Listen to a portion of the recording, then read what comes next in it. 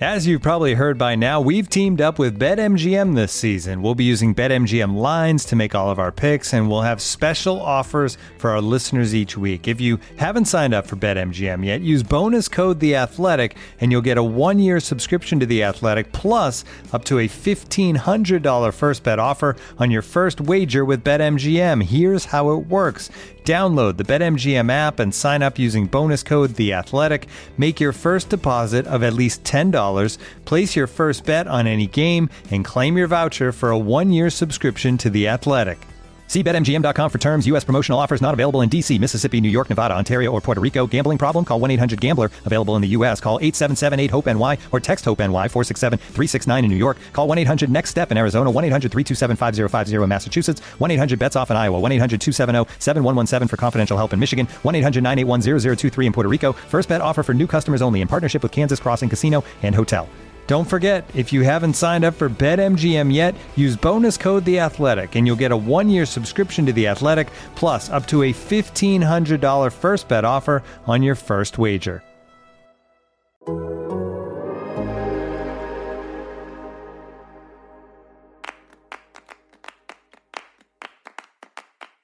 Over the weekend, mass violence erupted in the stands and spilled out onto the field in Querétaro's Liga MX match against Atlas FC. Felipe Cardenas is here to fill us in on what we know about the tragedy right now and what we don't know. I'm Alex Abnos from The Athletic, and this is Soccer Every Day for Tuesday, March 8th.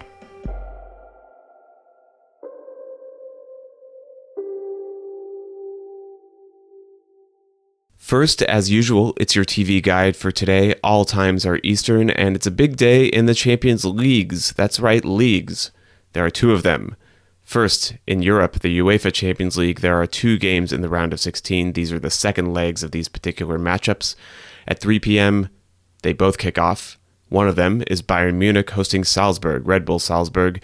That game is 1-1 on aggregate. That matchup is 1-1 on aggregate, I should say. Brendan Aronson, of course, potentially playing a role for Red Bull Salzburg. Alphonso Davies, though, will not be playing a role for Bayern Munich. Julian Nagelsmann, the Bayern Munich manager, saying that he will still be out due to continued issues with myocarditis after contracting COVID earlier this year. There are no away goals in the UEFA Champions League this year, remember, so just on the off chance one team scores, if Red Bull Salzburg grabs a goal, that does not mean quite as much as it usually would have in past years.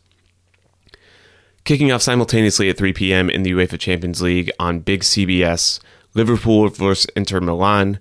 Liverpool are up 2-0 on aggregate in this one. Inter Milan just coming off a 5-0 demolition of Salernitana, but Liverpool is in great form as well. They beat Leeds 6-0 in the Premier League. They won the EFL Cup in PKs. I'm sure many of you saw that amazing shootout. They beat Norwich in the FA Cup, and they just recently got a 1-0 win over West Ham in the Premier League. So again, that game, Liverpool versus Inter Milan on Big CBS, and Bayern Munich versus Salzburg on Paramount+. You'll notice I said Champions League at the start of this, Champions Leagues. It's also Champions League time in CONCACAF in North America.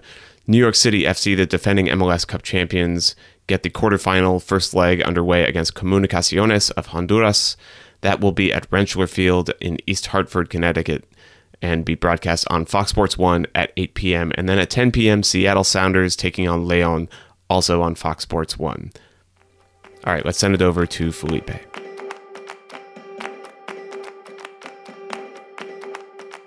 Okay, live from the Atlanta airport gate lobby waiting area, I have Felipe Cardenas with me. Felipe, you are on your way to Mexico to cover a really, really tragic story,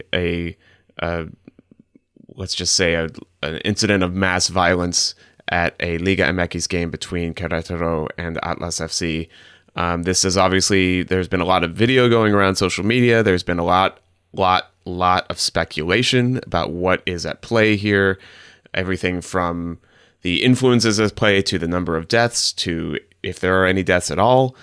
Felipe, at this, you've been making some calls, and obviously you're going to Mexico now to sort of find out more about the story. But what do we know about what actually happened at this match at this moment in time?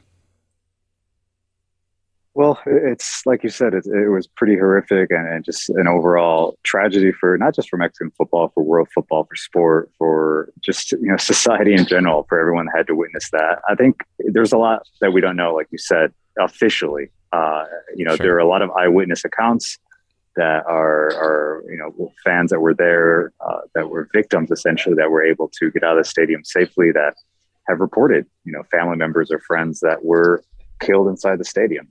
The government has not issued any sort of official death toll. In fact, the latest report was that there were 26 injured, and several hospitalized, some in critical conditions, but essentially they have not even reported one death at all.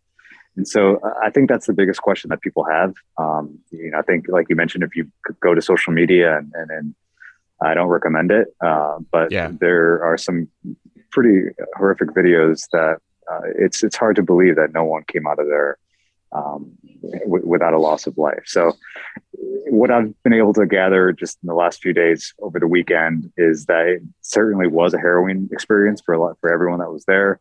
I have spoken to both one eyewitness that was on the field, a photographer. He told me that it was just a regular game up until the point where a fan from the Querétaro supporter section ran onto the field and made it all the way to the other side where the Atlas supporters were. And that's when everything spilled onto the field.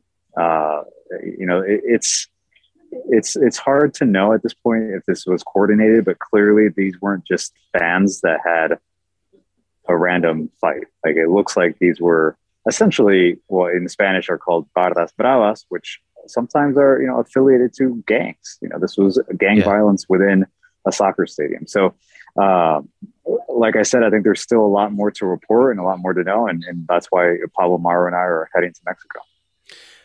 What has been the response so far? And we're recording this on Monday afternoon, so there may be more to come by the time listeners you're listening to this. But as we sit here and talk right now, what has been the response so far from Liga MX and the two clubs that were involved in this game?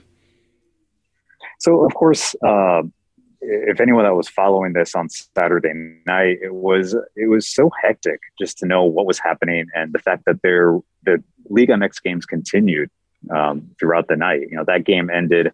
I think everything sort of broke out onto the field around 6 p.m., if I'm not mistaken, Eastern. Yeah. One of the witnesses that I spoke to said that he left the stadium around 3 hours later. And meanwhile, there were still primetime matches going on, which was bizarre because this was obviously it was well known that there was a tragic event happening in Querétaro. So both clubs, Querétaro FC and Atlas FC, gave statements condemning the violence. Liga MX president Mikel Arriola also gave both a written statement and a video statement condemning the violence, essentially guaranteeing that there will be a thorough investigation to find out who was responsible, why there was a lack of security, why the players weren't protected, why their fans weren't protected in a way that is a custom in Mexico and just in any sport.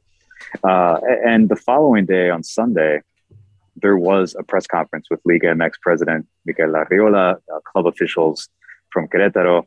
And what's come out of that meeting essentially is a wait and see how bad the sanctions and the punishment and the consequences are going to be for Querétaro. It was their home stadium. There was a complete lack of security and essentially no police presence for a stadium and a crowd of that magnitude. And so right now, what's being reported around the world, especially from on the ground in Mexico, is that some of the sanctions could be Querétaro essentially losing the right to play in the first division. There's going to be heavy financial sanctions as well. There's going to be an owners meeting happening on Tuesday where the owners could unanimously vote to remove the current ownership group from Querétaro FC. And so a lot is unknown. What was essentially determined by the president of Liga MX was that for the time being, no away fans can travel to the upcoming matches until further notice. And of course, I didn't mention, but the Sunday games were canceled as a result of the violence. This episode is brought to you by Michelob Ultra, the official beer sponsor of the NBA. Want to get closer to the game than ever before? Michelob Ultra Courtside is giving fans the chance to win exclusive NBA prizes and experiences like official gear, courtside seats to an NBA game, and more. Head over to MichelobUltra.com/courtside to learn more. Looking for an assist with your credit card but can't get a hold of anyone? Well, luckily, with 24/7 US-based live customer service from Discover, everyone has the option to talk to a real person anytime, day or night. Yep, you heard it right. You can talk to a real human in customer service anytime. Sounds like a real game changer, if you ask me. Make the right call and get the service you deserve with Discover. Limitations apply. See terms at discover.com/creditcard. You mentioned all these sanctions that could come down on the individual clubs. In your opinion, and obviously we don't know this yet, is there a chance that this could have an impact on the Mexico national teams? Of course, there's a huge World Cup qualifying window coming up. You're set to be going back to Mexico City to cover that game, the Mexico-USA game and Mexico games afterwards as well. Is there a chance that those could be held maybe behind closed doors, or is this solely a Liga MX problem as far as you can tell? Well, from speaking to two people over the weekend, I spoke to a source, a league source, who, when I brought up the fact that, is this put in essentially the 2026 World Cup in danger? We're 4 years away from that, but he sort of scoffed at it. Like he thought that was pretty far fetched. But clearly, at the time, like what he told me, the source, was that we shouldn't be talking about this. This is a societal problem. There was a tragic loss of life. Like, no one really is thinking about the bigger picture at this point. But clearly, from just an image perception standpoint, like, this is yet another massive just black eye on Mexican football. We've thoroughly reported the homophobic chant that the federation is trying to get rid of. They've done everything in their power, essentially. I mean, you can argue whether or not that's true, but they've done a lot to get rid of that chant. Yeah. And now this is just another stain.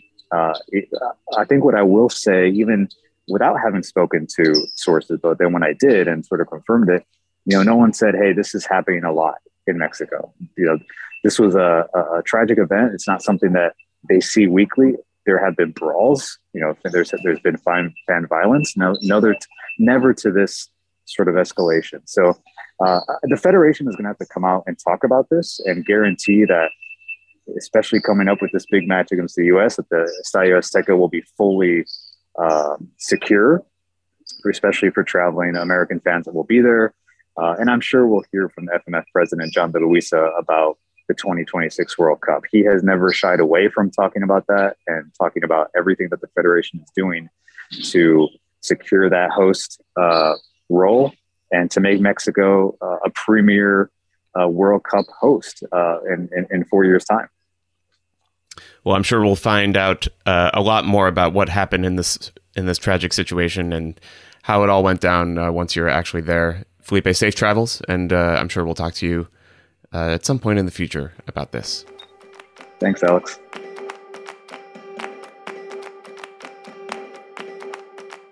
Elsewhere in soccer news, FIFA is allowing foreign players and coaches to temporarily leave Russian and Ukrainian Premier League clubs and sign for new teams following Russia's invasion of Ukraine. FIFA says that, quote, players and coaches will be considered out of contract until the 30th of June 2022 and will therefore be at liberty to sign a contract with another club without facing consequences of any kind, end quote. FIFA also added that players must register with any new clubs on or before April 7th and are allowed to do so even if the registration window for teams has closed in that particular league. Clubs are entitled to register a maximum of 2 new players using this exception. Soccer Every Day is produced by Mike Zimmerman with help from John Hayes. You can get ad-free versions of the show by subscribing to The Athletic, and you can subscribe for $1 a month for 6 months by going to theathletic.com/soccer every day. Thank you so much for listening, and happy soccer to you all.